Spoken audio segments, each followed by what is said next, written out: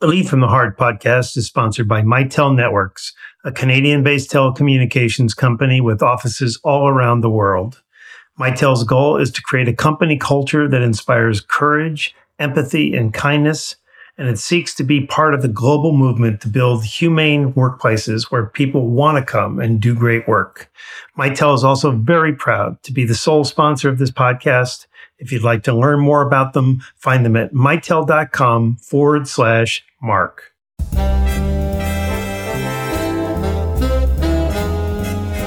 Hello, everyone. This is Mark C. Crowley, and you're listening to the Lead from the Heart podcast. Before we get going officially, I wanted to note this is the final episode of our season. And while I'd love to tease you by saying that we haven't yet decided whether or not we're coming back, well, we've already begun working on new episodes and look forward to sharing them with you in July. And when I do return, I also look forward to telling you about my new book that's coming out in late August. I spent the last year writing a second edition of Lead from the Heart, and it's essentially an entirely new book. And it's no understatement to say that it represents my entire life's work. And so I'm very, very excited to launch it into the world and to get it into your hands. And perhaps by no coincidence, our final episode features work that is just massively validating for the whole Lead from the Heart thesis. Our guest today is Leonard Mlodinow, who happens to be a theoretical physicist, a former professor at the California Institute of Technology, or Caltech, and the author of 5 best-selling books, including The Grand Design, which he co-authored with the late Stephen Hawking, which reached number 1 on the New York Times bestseller list. But he joins us today because of his new book, Emotional: How Feelings Shape Our Thinking, which confirms that humans aren't the rational beings we've always believed. In fact, we were all taught that thinking rationally is the key to success. But at the cutting edge of science, researchers are discovering that feeling is every bit as important as thinking.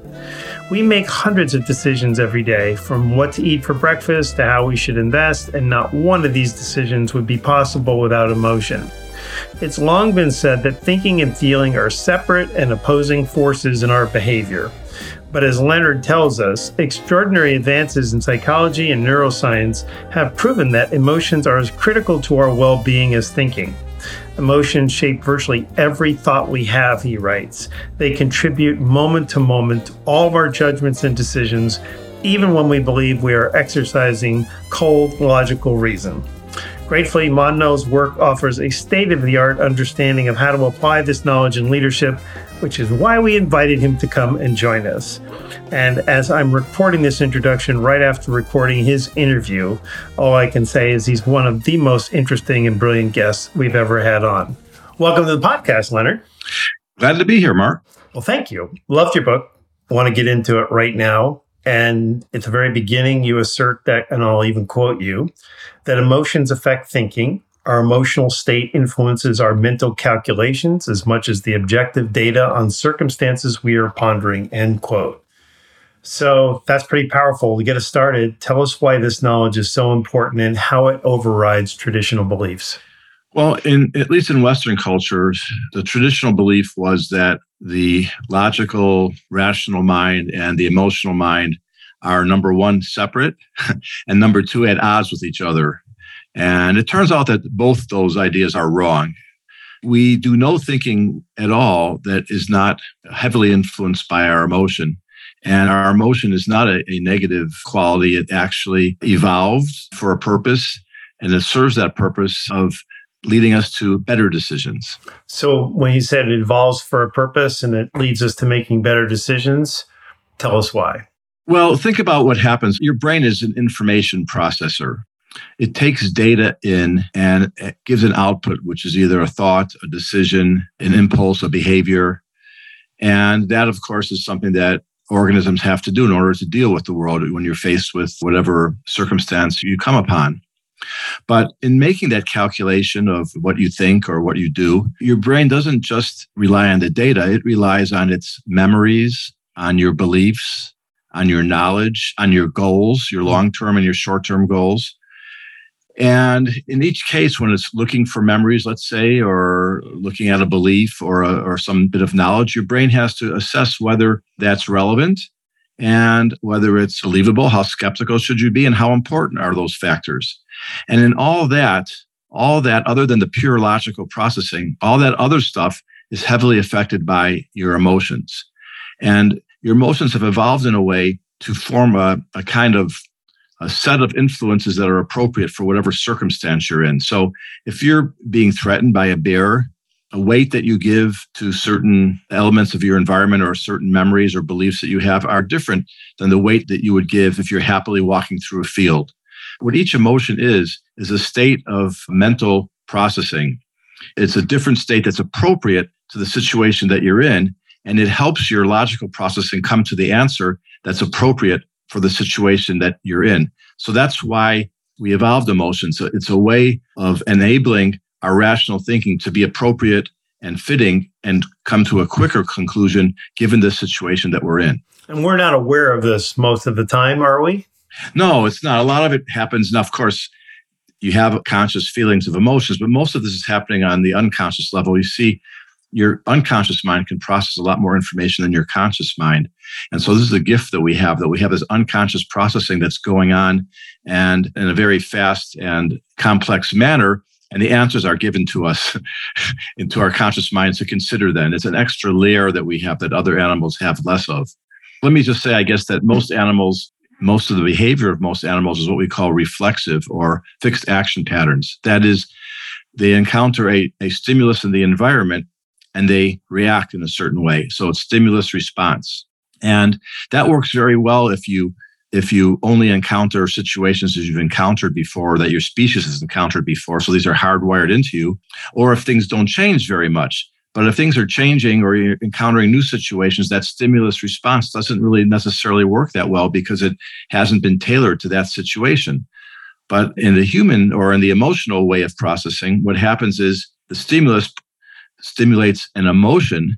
That emotion does not directly give you the response. It gives you a feeling and a set of parameters that will guide your thinking. And then you use your rational thinking along with that to determine the response. So it's much more flexible than the stimulus response system. So the feeling comes before the thought.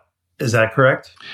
Well, the feeling comes before the thought. Exactly where the feeling comes in the process is something that's being debated. Your body, when you're in a certain situation, tends to have physical reactions as well as feeling reactions. And those are heavily intertwined, but the result of the mental processing comes later. What's the debate? Well, the debate over emotions has to do with the traditional theory of emotion versus this new revolutionary new theory. And the traditional theory really goes back to Charles Darwin. Darwin thought that there were 6 basic emotions that were far more important than other emotions: fear, anger, joy, sadness, disgust, and surprise. And he felt that each of them was stimulated by a specific trigger and caused a certain reaction. And he felt that they were each distinct. We loosely say that there's an emotion called fear, for example, but that fear isn't really one emotion. And the same is true of the other emotion categories that we name. Scientists have shown in experiments, for example, that the mental processes that lead to fear of a scorpion crawling on your arm are far different than the ones that lead to fear of suffocation. For example, one goes through the amygdala, the other doesn't. So we know now that it's far more nuanced, that the different emotions are really categories that collect subcategories of emotions. Also, we know that the boundary between emotions is not as sharp as we thought. It's sometimes difficult to distinguish between fear and anxiety. We know that there are not specific parts of the brain that are associated with one emotion or another, that it's much more complicated than that. Back in the 90s, I remember the amygdala being called the fear organ, right? That fear goes through the amygdala. Well, guess what? Many emotions go through the amygdala, and not all fear goes through the amygdala. So that's not true either. So we've learned that it's a lot more complex system than we used to think. I think the Darwinian picture is something like the old Greek picture of the atoms. They were right that there's atoms. Everything's made of atoms. They're so to speak, indivisible. Now we know that part is kind of true. Even though atoms aren't indivisible, there are elementary particles that are indivisible and everything's made of this. But the details, which seemed intuitively correct to them, we now know are not true. And this is just due to a lot of advances in technology, especially in neural imaging and in something called optogenetics, where scientists can control individual neurons, and other techniques that have just come online in the last 10 or 20 years. So one big question is that feeling that's going on, is that happening in some part of the brain or is that distributed through the body? And if so, where specifically? Well, for each emotion, it's different and it's very complicated. There's not a specific place where you feel disgust or fear or love. There are systems of nodes that are involved in that, and we're still trying to understand that. But the really important take-home point is that there's no center. There's no one place where that's the center of love or fear or hate or whatever the emotion is. When you say there's no place, but it's not explicit to the mind, is that correct? It's part of the brain. Is that what you're asking? But is it exclusive to the brain? Yeah, there are parts of the brain. And right, say you use a chemical to block a certain node in the brain, that may preclude, let's say, an animal from exhibiting fear. That doesn't mean that fear is centered there. It just means that that's one node, one component of fear goes through there, and that maybe that's necessary for that particular flavor of fear. But it doesn't mean there aren't other areas that are also necessary for that. And it doesn't mean that that's sufficient to feel fear. It just means that that's one part of the brain that is involved in fear. I was just wondering if there's any feeling and sensation outside of the brain. No, scientists don't believe that. My friend Deepak Chopra does. So, however, in the science of emotion, we say it's all in the brain and it's all governed by the physical laws of. If you dig deep enough, it's the laws of nature, the laws of physics, the same laws that govern rocks and stars and bacteria govern the human brain. And what does Deepak Chopra believe, just out of curiosity? Well, you should have him on the show. I hesitate to speak for him, but he believes in a universal consciousness that we all share, and we're all somehow part of the universe, and that there's a soul that's outside of the mind, that it's not the same. And, that's about the depth that I feel I can get into without risking mischaracterizing. No, that's fair. That's fair. I'm intentional with some of these questions here because the big picture is that feelings and emotions are having a far greater sway over how we behave in the world than most of us realize. And so as that is a premise, knowing that this is a leadership podcast, what's the importance of that? In other words, what should a workplace leader understand? Yeah, we have to understand how our decisions are made. So, for example, there was a famous study in the 90s before all the stock market was so computerized. And they studied, there's several studies actually, not just one, different stock markets around the world, the New York Stock Exchange and other markets in Europe and Asia. And they looked at the weather patterns and they selected just the days that were sunny. And then they also selected the days that were overcast or rainy all day. And they found that the markets did, I think it was 20% better on the sunny days than on the rainy days. So these were traders, in each case, there were traders that were going to work every day. They're making their judgments based on presumably hard data about the stocks and what they're worth. They were not thinking that they're being influenced by their mood or their emotion, and yet they obviously were. So what you have to realize as a leader or as anyone in the financial world making decisions and evaluations is that your emotions have a great effect. I'm looking at buying a vacation home now. And when I look at that home, I have to look at the price per square foot, the comps, the various aspects of it that I appreciate, that I like, the views or whatever. I have to look at the interest rates and where they're going. Am I going to be able to afford this 5 years from now? Is it going to go up or down? And all these hard data judgments I have to make. And yet, in analyzing that, I'm drawing upon memories and past experiences and beliefs and knowledge, and my emotions are guiding me with regard to which ones to pick and how to weight them. So my decision on buying the house would be different if I'm in an anxious state, which has a tendency to move you toward more pessimistic evaluations, versus a happy state in which you're exploratory and looking for new experiences. So you have to realize that along with your logical data analysis that you're doing comes a sheath or a clothing of emotion that really dresses it up and guides it. And then the decisions can be quite different depending on your emotion state. And when you're leading people, you have to understand that about yourself and you have to understand that about them. And the more you understand what drives their thoughts and their behavior, the more insight you have into them, the better a leader you'll be. Studies show, in fact, that people with greater emotional intelligence make greater leaders and are more successful in business. It's not just one-dimensional. It's not just, hey, I'm making this decision and my emotions could be impacting it like your vacation home. But how do leaders use this information to influence their people. Can you talk a little bit more about that?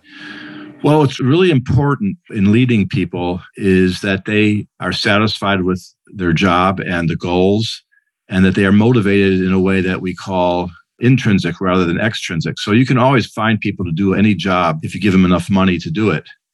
But you'll find that the job is done better if they're doing it because they want to do it, because they believe in the team, or they believe in your goals, or they just have a personal relationship with you. That's what leadership is to get people on the same page, to want to do their job and to be successful for something deeper than financial reward. And again, the studies show that what's important is to understand other people's emotional states and how that affects their thinking. And also, on the other side, your own emotional state. And when you're dealing with someone, to be able to understand, and not just understand, but to, when it comes to you, to regulate your emotion state. So there are different methods you can use to regulate your own emotional state. And it's important that you don't, for example, if you're angry at someone, that you learn how to control that. That if you have an emotion of fear or anxiety that seems to be exaggerated, how do you get that under control? All these tools for your emotional life are very important. That's great. So let's take a step back a little bit. 2,000 years ago, you write that Plato believed that emotions and rationality work together harmoniously. But in centuries since, we've come to believe that both aspects of mental life worked in opposition to each other. As you said at the beginning, reason was viewed as superior, even holy, and emotions were to be avoided or contained. So how do we come to marginalize the heart and feelings like this, and for so very long? And then what's finally changing it? I mean, is it just technology that's giving you greater access to understanding about the role that feelings play in shaping our thinking? Well, the modern cultural view of emotion is really due to Darwin. And Darwin was interested in emotion from the point of view of evolution, of course, to see how emotion fits into evolution. And why did animals and humans evolve emotion, and what purpose do they serve? Because, of course, in the theory of evolution, these are a major aspect of an animal's mental processing. There must be a reason for it. And he concluded that there were a couple of reasons for that. And by the way, he did a major detailed studies of animals and their expression of emotion, and of humans across different cultures. And he concluded that emotions had a couple purposes. One is a quick reaction. Remember, I talked about stimulus response. So an emotion was a quick way to get a response to a situation. Something happens, it triggers fear. That triggers a certain behavior. Also to communicate amongst animals. So if you're threatening me, or if you're flirting with my mate, and I'm an ape, I make a certain face and that says stand back, or I'm going to attack you and I'm fierce, right? Or something like that. And so those are the main reasons that Darwin thought we have emotion. And he concluded that in humans, that emotion is outmoded because we have language to express ourselves. We don't need to make faces. And we have logical, rational processing. So we don't really need emotion to help us figure out how to behave. And that caught on in popular culture, and that was also in science. And people added on to that with their studies of where certain emotions they believed were centered in the brain. And that went on for 150 years or so, was pretty much the way people thought. And the whole field of psychology got revolutionized over around approximately the last 20 years. It used to be behavioral science, where people could only set up usually artificial conditions in the laboratory and study people's responses and behaviors to that, in response to that. But now with modern technology, we can do a couple other things. One is we can study people in vivo and in real life. For example, using the internet, computers, we can study people's behavior on social media, and there's a record of it that we can actually analyze rather than having to bring them into the lab. We still do laboratory studies, but that was one great revolutionary advance. And another category of advances come in the technology that functional magnetic resonance imaging allows you to see what parts of the brain are active at any given time. Something called optogenetics, which allows scientists to stimulate individual neurons. There's a lot of study about ways now to study the connectivity of the brain, so you can see which neurons are talking to other neurons. And a lot of work in all these areas has been illuminating what's going on in the brain, which we can then connect to the psychology. And so it's made psychology a much more we call hard science, not hard in the sense of difficult, but somehow it's a metaphor, hard in the sense of knock, knock, knock on this wood, as opposed to a soft science that you can mush around. And so the advances in different aspects of psychology have been amazing. And in particular, something called affective neuroscience has come up. That's affective means emotion, feelings. Neuroscience has really exploded in the last 10, 15 years. And in my book, I have a graph of the papers. You can see, year by year, the number of papers, and it's just exponentially exploding, fueled by all these advances in technology and these discoveries that emotions don't work the way we thought they did. That's fascinating. One of the things that you talk a lot about in the book is the difference between positive emotions and negative emotions and how they impact us. Obviously, one negative emotion is fear. We understand how that influences us. But can you talk about the human experience and what positive emotions do to us and their impact on our thinking and our behavior, and the same for negative emotions? Well, for many years, decades, positive emotions were ignored by the scientific community. I think the reason being that negative emotions sometimes cause problems. If we have a disorder where you feel an exaggerated tendency toward a certain negative emotion. So people were, for instance, sadness, depression, or anger management problems. People studied those emotions more than they did the positive emotions, which didn't seem to need, to cause any problems. But from the scientific point of view, it's very interesting and necessary to understand why we have those as well. And especially recently, people have been studying that. And what they find is that, well, let's say happiness, positive emotions tend to open your thinking, to allow you to have more creativity and exploratory behavior. When you're feeling a positive emotion, such as happiness, you're more exploratory, you're more curious, you're more willing to take chances. As I said, emotion is a state of mental processing or a state of mind. And when you're in that happiness state, then you're making judgments that are biased in those directions that I mentioned. When you're in a negative emotion state, those tend to be focused, not open. They're focused on a specific problem, fear of the bear or disgust at the food that you just ate. They're a very focused response to a given situation that requires action. So that's the difference between the positive and the negative emotions at the high level in general. So how can individual managers, workplace managers, leverage that information in terms of the experience that they're trying to create for the people that work for them? Well, one thing is to realize that happy workers are better workers. So it's not just out of altruism that you form a workplace where people are happy to come to. It actually will benefit you. You'll have people who are more creative, more innovative. Also looking at the other end, that people who are angry or feeling a negative emotion about some specific situations are not going to be your best workers because they are too focused on that. And their thinking also gets tuned to the situation that's causing their emotion rather than perhaps to what might be more relevant to their work. So if they're angry at you because you just said something nasty to them, that anger is going to carry over. And now as they're making decisions that are biased toward the things that are relevant for anger, probably not suited for the situation in the workplace that they're actually handling. One of the things that you stressed on top of this was fascinating to me is that when people are experiencing fear, anxiety, negative emotions, that scientists like you have found that those states influence them to be pessimistic. So they start to wallow in a pessimism, which obviously is not an ideal state of mind or being to be in when you're working. So the brain tends to choose the most pessimistic option of what's happening. I thought I had to ask you, why is that bias happening? And how is that ever created inside of us? Why is it important to understand it? And how does it play out in the real world? Well, let's take anxiety, for example.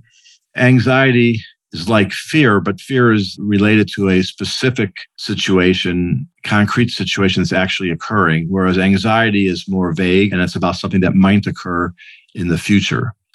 And the reason that if something happens to trigger your anxiety, for example, I'm told by a doctor that the fact that my parents had melanoma makes me a candidate for melanoma. Now I suddenly have anxiety. I don't have a particular mole that's a problem, but I have a generalized anxiety because of what my doctor just told me. That gives me a pessimistic bias with regard to moles. That's fitting, right? Because the doctor said, you're in danger of developing melanoma. Now my brain starts interpreting what I see as a danger. It broadens the interpretation. So if I see a mole that looks a little funny, I'm worried that it might be a melanoma. Well, that's a pessimistic bias. Before I was told that, I would not have thought twice about that mole. Why is that useful? Well, guess what? Sometimes a mole could be melanoma. So now I'm going twice a year to the doctor, and the doctor's looking at my skin. So I'm keeping those appointments. Who wants to go to the doctor? I don't like it. I never do, but I go. And if I see a suspicious mole, I bring it to the doctor's attention because it might be melanoma, because I have anxiety. I have a pessimistic bias, and that could save my life. That's why we have it. That's why it all developed. And people have found that it's interesting.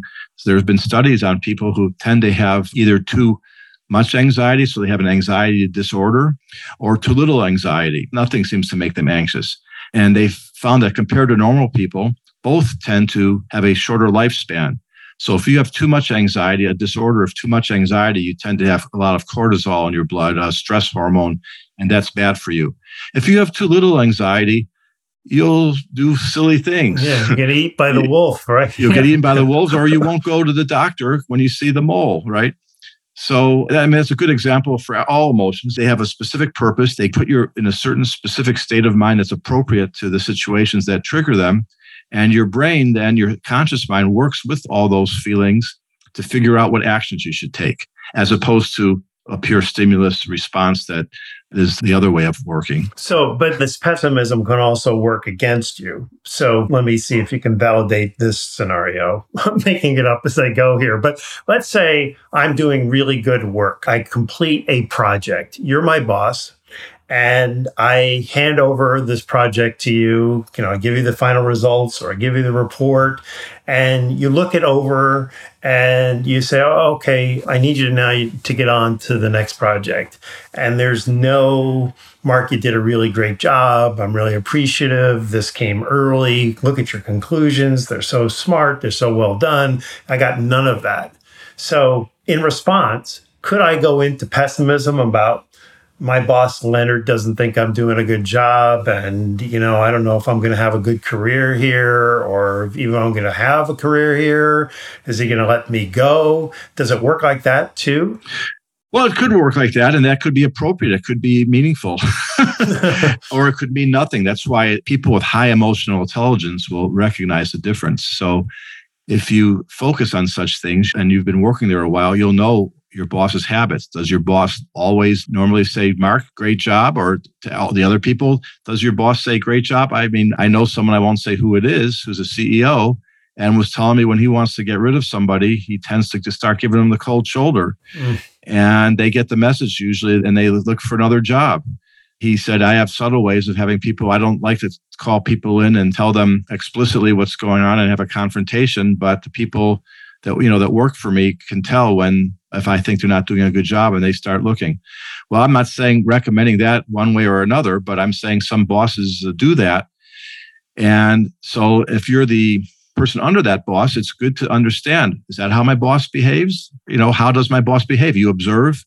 And if you have high emotional intelligence, you're attuned to that. And then you'll know what that message is. Maybe your boss always says that, doesn't say that to you ever any differently, or doesn't act differently to anybody. Or maybe the boss usually does, but maybe next time your boss will do it again. You'll have to know. You also have to keep in mind something they call in psychology, which is called a fundamental attribution error. That's a fancy word for saying you always think it's about you. And guess what? Your boss could have just had an argument with her spouse. And maybe she gave you that cold shoulder because she's actually not even thinking about you. She's upset with something else, or she's taken shit from her boss, and so on. So, you have to look at things, I think, on a more statistical level. And any given instance, it's hard to tell, but you have to have a feeling for how does my boss usually behave, and understanding that the way my boss is behaving toward me might have nothing to do with me. It may have to do with other circumstances. And you have to factor that all in and use your emotional intelligence to figure out what the probabilities are. I've never put those pieces together. The fundamental attribution error, meaning it's not about you, but independent that advice of it's not about you is probably true like 90% of the time anyway. So Right. That's really good. You talk about core effect in your book, and you describe how it impacts people. And I just thought, rather than me setting it up and defining it, I'd hand that over to you. So core affect is a very interesting phenomenon or trait that humans have. It's a kind of a proto-emotion or a more basic feeling than an emotion. For example, it's something that emotions are also built on. So your core affect that you feel will influence the emotion that you experience at any given moment. But let me just define what it is. The mind and body are very closely related. People have been saying that in various circles for a long time, but now science is starting to investigate it in a scientific way, and it certainly seems to be true. And your core affect is a kind of a monitor of your bodily state. Are you starving? Are you well fed? Are you hungry? Are you hot? Are you cold? Are you in between? Are you tired, or did you have enough sleep? All these aspects of your well-being are monitored constantly by your brain. So as opposed to emotions, which are the result of situations and come and go, the core affect is a kind of a constant monitoring thermometer of your body. Is it in health or is it in danger?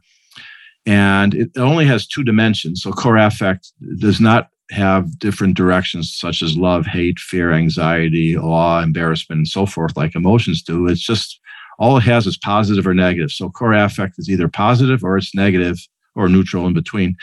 And it has a strength. So it has what we call a valence, positive or negative, and a strength, which they call arousal. How aroused are you with regard to that? So you might feel strongly positive or weakly negative or whatever. And that's a monitor of your current situation. Do you have a headache? Are you cold? Are you sick? Are you well? And so that's what we call core affect. And your core affect does affect your behavior and your decisions in a fundamental way that you're not aware of. That is, you'll make different decisions given the same data if you're in opposite states of core affect. If you're tired and hungry, for example, versus well-fed and well-rested, you will often make a different decision given the same input. There's a good study, if you want, I can just briefly mention, of parole judges judges who are judging whether prisoners should be let free. And that's a very stressful job because you don't want to keep someone another 3 years or whatever the term is and deny them parole if they're really rehabilitated and not a danger to society. On the other hand, you certainly don't want to let someone go who's going to commit a crime again and end up back and hurt somebody. So it's a tough job. It's stressful, and they don't have much time. They have hearing after hearing after hearing, and it's very exhausting. And these scientists realize that at the beginning of the day, say 9 o'clock, the core affect of these judges is going to be pretty positive. They're bright-eyed and bushy-tailed, and by the lunch break, they've been worn down, they're hungry, they're exhausted. What's the effect on their decisions? And they found that they made a graph. It's really amazing that the percentage of parole applications granted is much, much higher at the beginning of the day, and it declines and declines and declines throughout the day until lunch. Then after lunch, it's up again, and then it declines until the end of the day. And it's crazy to think that whether you get out now or 5 years from now is determined by whether, your judge had a donut, right, or just had lunch. But it's what happens. And researchers talked to the judges and asked if they thought this is possible, this was happening. And they were unaware that it was happening, and they vehemently denied it. Yeah. That how they felt had anything to do with their judgments. So how does one become self-aware in any given moment? How do you keep your presence? Perfect question. Read my book. Okay. I wish I had the plug bell here, but we are definitely encouraging that. But if you could give us a little glimpse into the answer. No, I mean, I'm not really, it doesn't, I know you're not holding back. I meant it only half facetiously. What you should do is learn about how it all works and think about it. Well, no podcast is ever going to replace the book, obviously. What I was really getting to was just how does one cultivate enough self-awareness to realize, okay, this is probably what's happening to me right now, and this is influencing my behavior. Can people be that self-aware? You can. Well, if you're in therapy, your therapist will help you do that, but you could listen to podcasts like this. You can read books. You just have to make it your goal, and it's not that difficult. if you want to do it. And I think that anyone who's in therapy, their therapist is probably working on them to do that as we speak. I mean, do you need a therapist to help you with that? No, I'm saying you don't need a therapist. I think if you listen to this and other podcasts and whatever your source of information is, learn about it. Find a reliable source online, read books. Think about yourself too. Just think about the things that I'm saying. Think about the conflicts you had at work or with your spouse and how that went and how emotions played into those interactions. Think about decisions you made and how emotions played into those interactions. Think about other people making decisions if you know them well and what was going on. So I think it's a matter of one, learning about it, and two, first raising your consciousness that it's important. And secondly, focusing on it, therefore, not just letting it go over your head. And thirdly, learning about it. I think those three things will go a long way, and that increases what they call, everyone's heard, emotional intelligence. And that's a very important aspect of your life that you should be nurturing. It's not just your IQ intelligence. Studies show that your emotional intelligence is more important to success than your IQ. How widely believed is that? I think many of us have seen that, read that, heard that. But in terms of real world, how widely have we really embraced it? I think it's very widely. Of course, I don't mean it in terms of credibility. I mean in terms of applying it to our own life. Like if I'm going to work on something, I'd be smart to work on my emotional intelligence versus my intellectual intelligence. Well, that I don't know. I would guess that the majority of people don't focus on that, but I don't know any studies on that, on how many people think emotional intelligence is important. And of course, that's a rule of thumb. It's within bounds. If your IQ goes so low that you can't function, then yeah. But I'll tell you an example in my book about my mother when she hit 90 and started to have dementia. She lost a lot of her analytical ability. She couldn't tell you what 7 + 6 is anymore, or who was the president.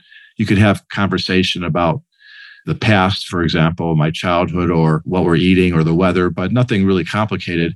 And yet she was very sophisticated in her emotional intelligence. I could walk into the room and if I had a bad day, she could immediately would ask what's wrong, or if I'm hungry, she could tell from my face. I mean, it was amazing. So that was, I think, the last thing to go. I don't know if it ever really did go. How do you explain that? That's fantastic. Well, I would say the parts of your brain that are involved in these things are different. But to me, it signifies that it's more basic to humanity, to a person, is the emotional intelligence than the rational, logical thought. Interesting. I want to ask you about another experiment that you wrote about. This is the one that happened a few years ago, Northwestern's Kellogg School of Management. And the subjects were involved in this mock negotiation, but not before being given some priming instructions. And I'd like for you to tell us about this, and then why specifically workplace managers should learn to consider not just what people are thinking, but also feeling. That's really the big takeaway from this. Well, that was an interesting study. They had different groups of people taking different approaches to the negotiation. It was about, I think, buying a gas station, and they gave them all kinds of data about the financial value, but other intangibles, kind of like my vacation home. They had to balance a lot of things, some of which were quantitative and some were qualitative. And there were mock negotiations between two sides. And one group they told to concentrate on their other side's feelings and how they felt, and they were given some training. And on the other side, they were supposed to be more focused on the objective facts. And the people who did better were the ones who focused on feelings. So that shows that the importance of having emotional intelligence rather than running the numbers. It was, of course, a laboratory study, but it indicates that that is very important. And when you're doing a negotiation, you're dealing with people and not computers. And so the emotional component can't be ignored. So how do they respond to that? Because I think the leadership takeaway here is that the ones who performed better in the negotiations were much more sensitive to how the other party in the negotiation was feeling at any given point in time. But then they're applying some intelligence to what they're going to do with that. Are you familiar enough with the exercise to explain how that back and forth actually worked? No, I don't think it was even in the paper. They just gave the results. So they didn't talk about all the details of what was going on. The key is that when you're negotiating, that you need to really think about, and probably your listeners know this, what's the most important thing is to see the negotiation from the other person's point of view. And don't just look at the numbers, but look at how the other person's feeling. And that's important in life too. So when you say it's important to see how they're feeling, what you're really saying is it's important for them to feel how they're feeling. Right. To understand, I should say well, you may not necessarily feel it, but to understand how they're feeling and why. And then how do you pivot from there? And what happens is you might find that there's something you can give up in a negotiation that is valuable to them. It's not money, and maybe it doesn't even matter to you. And those are good things to give up. I once took a negotiations class, coincidentally, from somebody who was one of the world's expert, like brought in on major negotiations around the world to keep humanity alive kind of situations. And that was one of the most important points that he made was never forget. A lot of times when you're negotiating, the thing that will make it happen is to give something to someone that you don't even care about. But if you don't ask, if you're not picking up on what is it that people really deeply want, then it just becomes a negotiation of dollars or timing, etc. And I'll never forget that. In the house that we're looking at buying now, it has fallen out of escrow twice because the people who made the offer couldn't qualify for the loan. We don't expect to have that problem. We're sure we won't have that problem. So one thing that we're offering is take away the loan contingency. I'm thinking the other person is worried that, oh my God, I'm going through this again. And they're going to be nervous until our loan comes through, right?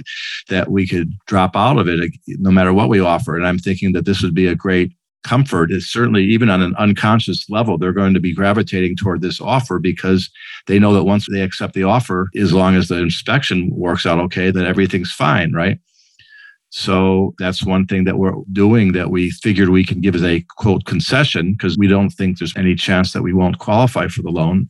And to the other person, it's probably relieve a lot of anxiety. Peace of mind. Yeah. I mean, but that's a really great way to feel into the experience, sense what it is that they need, and then find a solution that matches that need, all without really having much dialogue. Right? Right. You figured that on your own. That's really great. I mean, in terms of just emotions, when my wife and I bought our house, we made a bid and we actually bid above the price, only to find out that there were like 9 or 10 other people that came in and actually bid more than we did. But we got it. So the real estate broker at the time said, the reason you got it was because the seller saw who you worked for and thought that was really credible and that you would be legitimate in executing. And I mean, I could have been a janitor at the, you know what I mean? I could have been on probation working at this company. All it mattered to him was, okay, that sounds legitimate. We're going with that guy. And that's not rational. You know, it's just purely emotional. Speaking of purely emotional, I want to talk to you about a story that you tell in your book. It's in your chapter on the mind-body connection. And you tell the story of a man named Simon, who was part of the underground anti-Nazi movement in Germany in World War II. And one night, he and a few comrades were set to meet and to get on a truck together. But Simon got delayed. And as he took steps to catch up to the truck as it was moving, something stopped him in his tracks, some inner knowing. And moments later, all of his friends were killed on that truck. And so Simon, as you later reveal, was your dad. And as you say, his rational mind told him to chase after the truck and join his friends, but his body knew differently and held him back. So maybe this is a balance between what science is saying and what Deepak Chopra is saying. I don't know. But where did this knowing, this life-saving intuition come from, do you think? Well, as I said, your unconscious mind takes in a lot more information and data, including auditory and visual data that you're aware of. You don't realize it, but you're not aware of most of what you're seeing at any given time. You're focusing on something, but stuff outside of that, you're not generally aware of. And also things that are going on that you hear. You know, you heard of the cocktail party effect where you're talking to someone at a cocktail party and the rest is just a din of people speaking that you don't, unintelligible until someone says your name. And then suddenly, oh, that's really clear.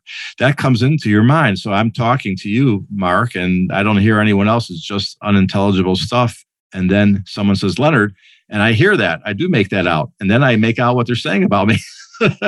Because what happens is my brain is getting all those other conversations. It's just not transferring that to my consciousness until it says my unconscious mind, oh, my name. And then it pushes that up.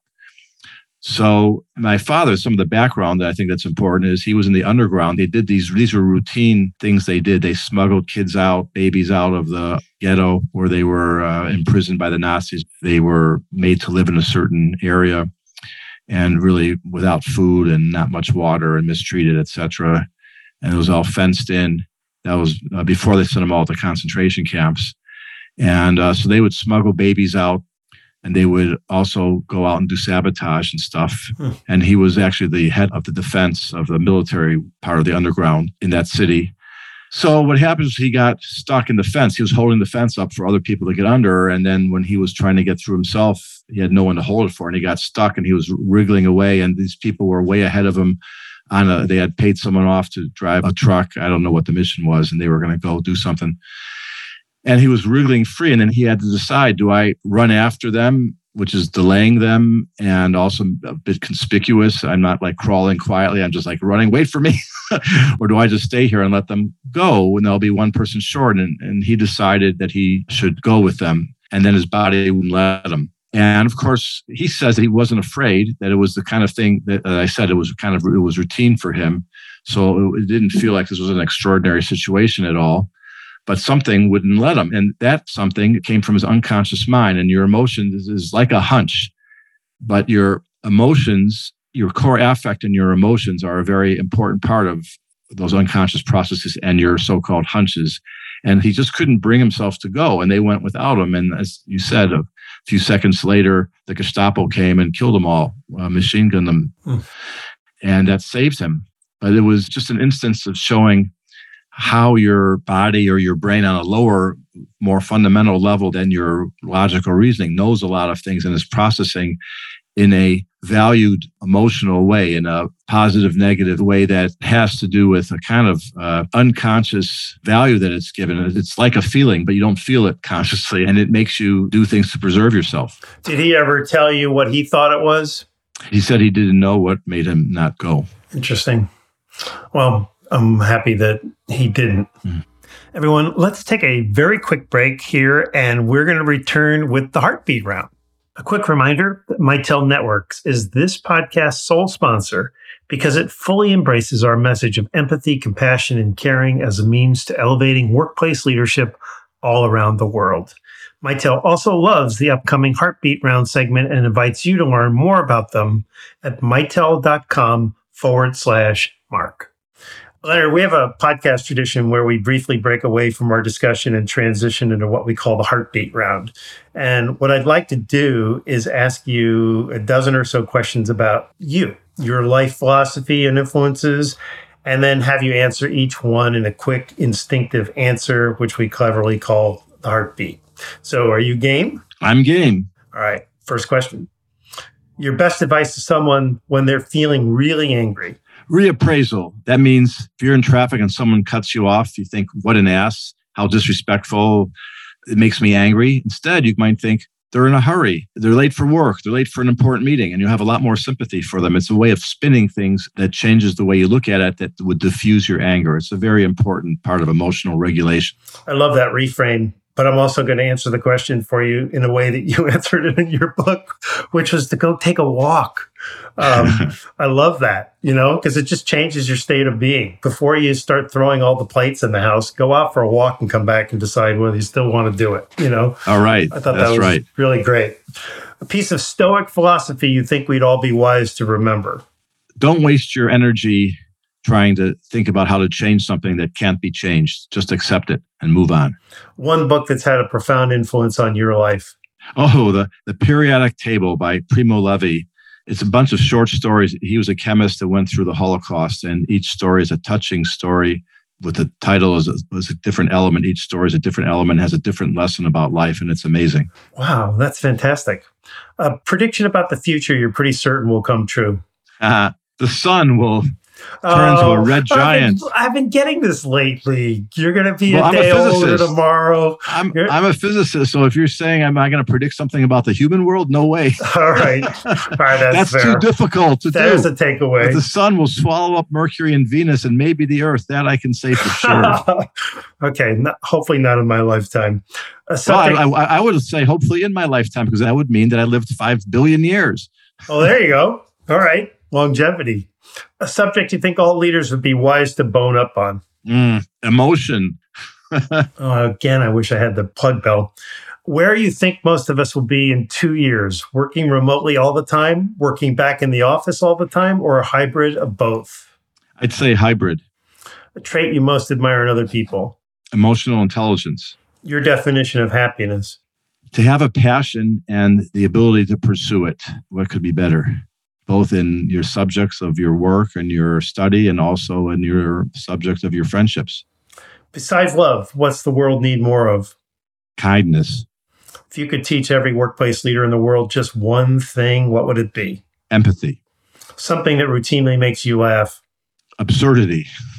There's an old Groucho Marx routine that I think Chevy Chase did in a movie where there's a bunch of doctors in a room, and we said, it's all just introducing each other. Oh, Dr. Jones, meet Dr. Smith. Dr. Smith, meet Dr. Johnson. They're all shaking hands when he says, Dr. Johnson, meet Dr. Jones. Dr. Jones. And there's like 10 of them, and there's all these different combinations, and it's really ridiculous. And at first you think it's silly, and then you just start cracking up because it's so absurd. I'm a huge Marx Brothers fan for that very reason. The quality that derails the most leadership careers? Arrogance. Number one answer. Your synonym for the word heart? Humanity. I think humans have the most heart of other species. That's awesome. No one's ever said that before. And finally, a lesson you wish you'd learned earlier in life? Diplomacy. Really? Oh, yeah. I have had a long career of doing different things. I'm a physicist, and I always have been working in my physics on my spare time. I've been in and out of academia, and I was in the business world for a while. And having come from the academic world, I just thought, say what's on your mind. And if someone's idea is stupid, just say so. Okay. Oh, no. And in everyday life as well, sometimes you have to be diplomatic. And I believe it or not, I was about 40 when I learned that lesson. And Well, you learned it. And thank you for sharing that. We all have these experiences where we wish that we had learned something much earlier. And that's a really great example. So thank you. And you've learned to regulate your emotions now, right? So you're applying your own work here, which is great. So thanks for going through that with me. Thank you, Mark. It's been fun. Before we let you go, Leonard, I'd love to turn the stage over to you and ask if you have some final punctuating thoughts, knowing this is a leadership podcast, again, with an audience of workplace managers at all levels. What do you want them to not just always remember about your research and book, but to be fair, to go and read your book? Well, I would say not to disrespect or discount emotions, and rather to focus on them and to be aware of them and to understand that they aid your decision-making. They don't hinder it. And I have plenty of examples in the book of how that works and that happening, and from stockbrokers who pay attention to emotions doing better and so on. That's what I would say. I hope your consciousness can be raised about the importance and productivity of emotions, and understand what they're for and how they affect you. And also, I talk about regulation. They evolved when we were in the wild. And just as we have optical illusions, we have emotional malfunctions too. And we didn't even talk about emotion profiling, which is also, I have a chapter on that in the book, where you can take little tests and see what your tendencies are toward various emotions. And if any of this becomes too extreme, there are emotion regulation ways, things that you can do to regulate your emotions where necessary. So my advice is to understand how all that works and to increase your emotional abilities and intelligence, and that will make you a better and more charismatic leader. Leonard, thank you so very much. On behalf of my audience, I just want you to know, this, as we were talking about offline, that this idea that feelings and emotions influence people far more than we realize is deserving of lots of attention and lots of discussion. And you've brought a lot of depth to this, to our understanding of it. So thank you very much. I really appreciate it. Well, thank you, Mark.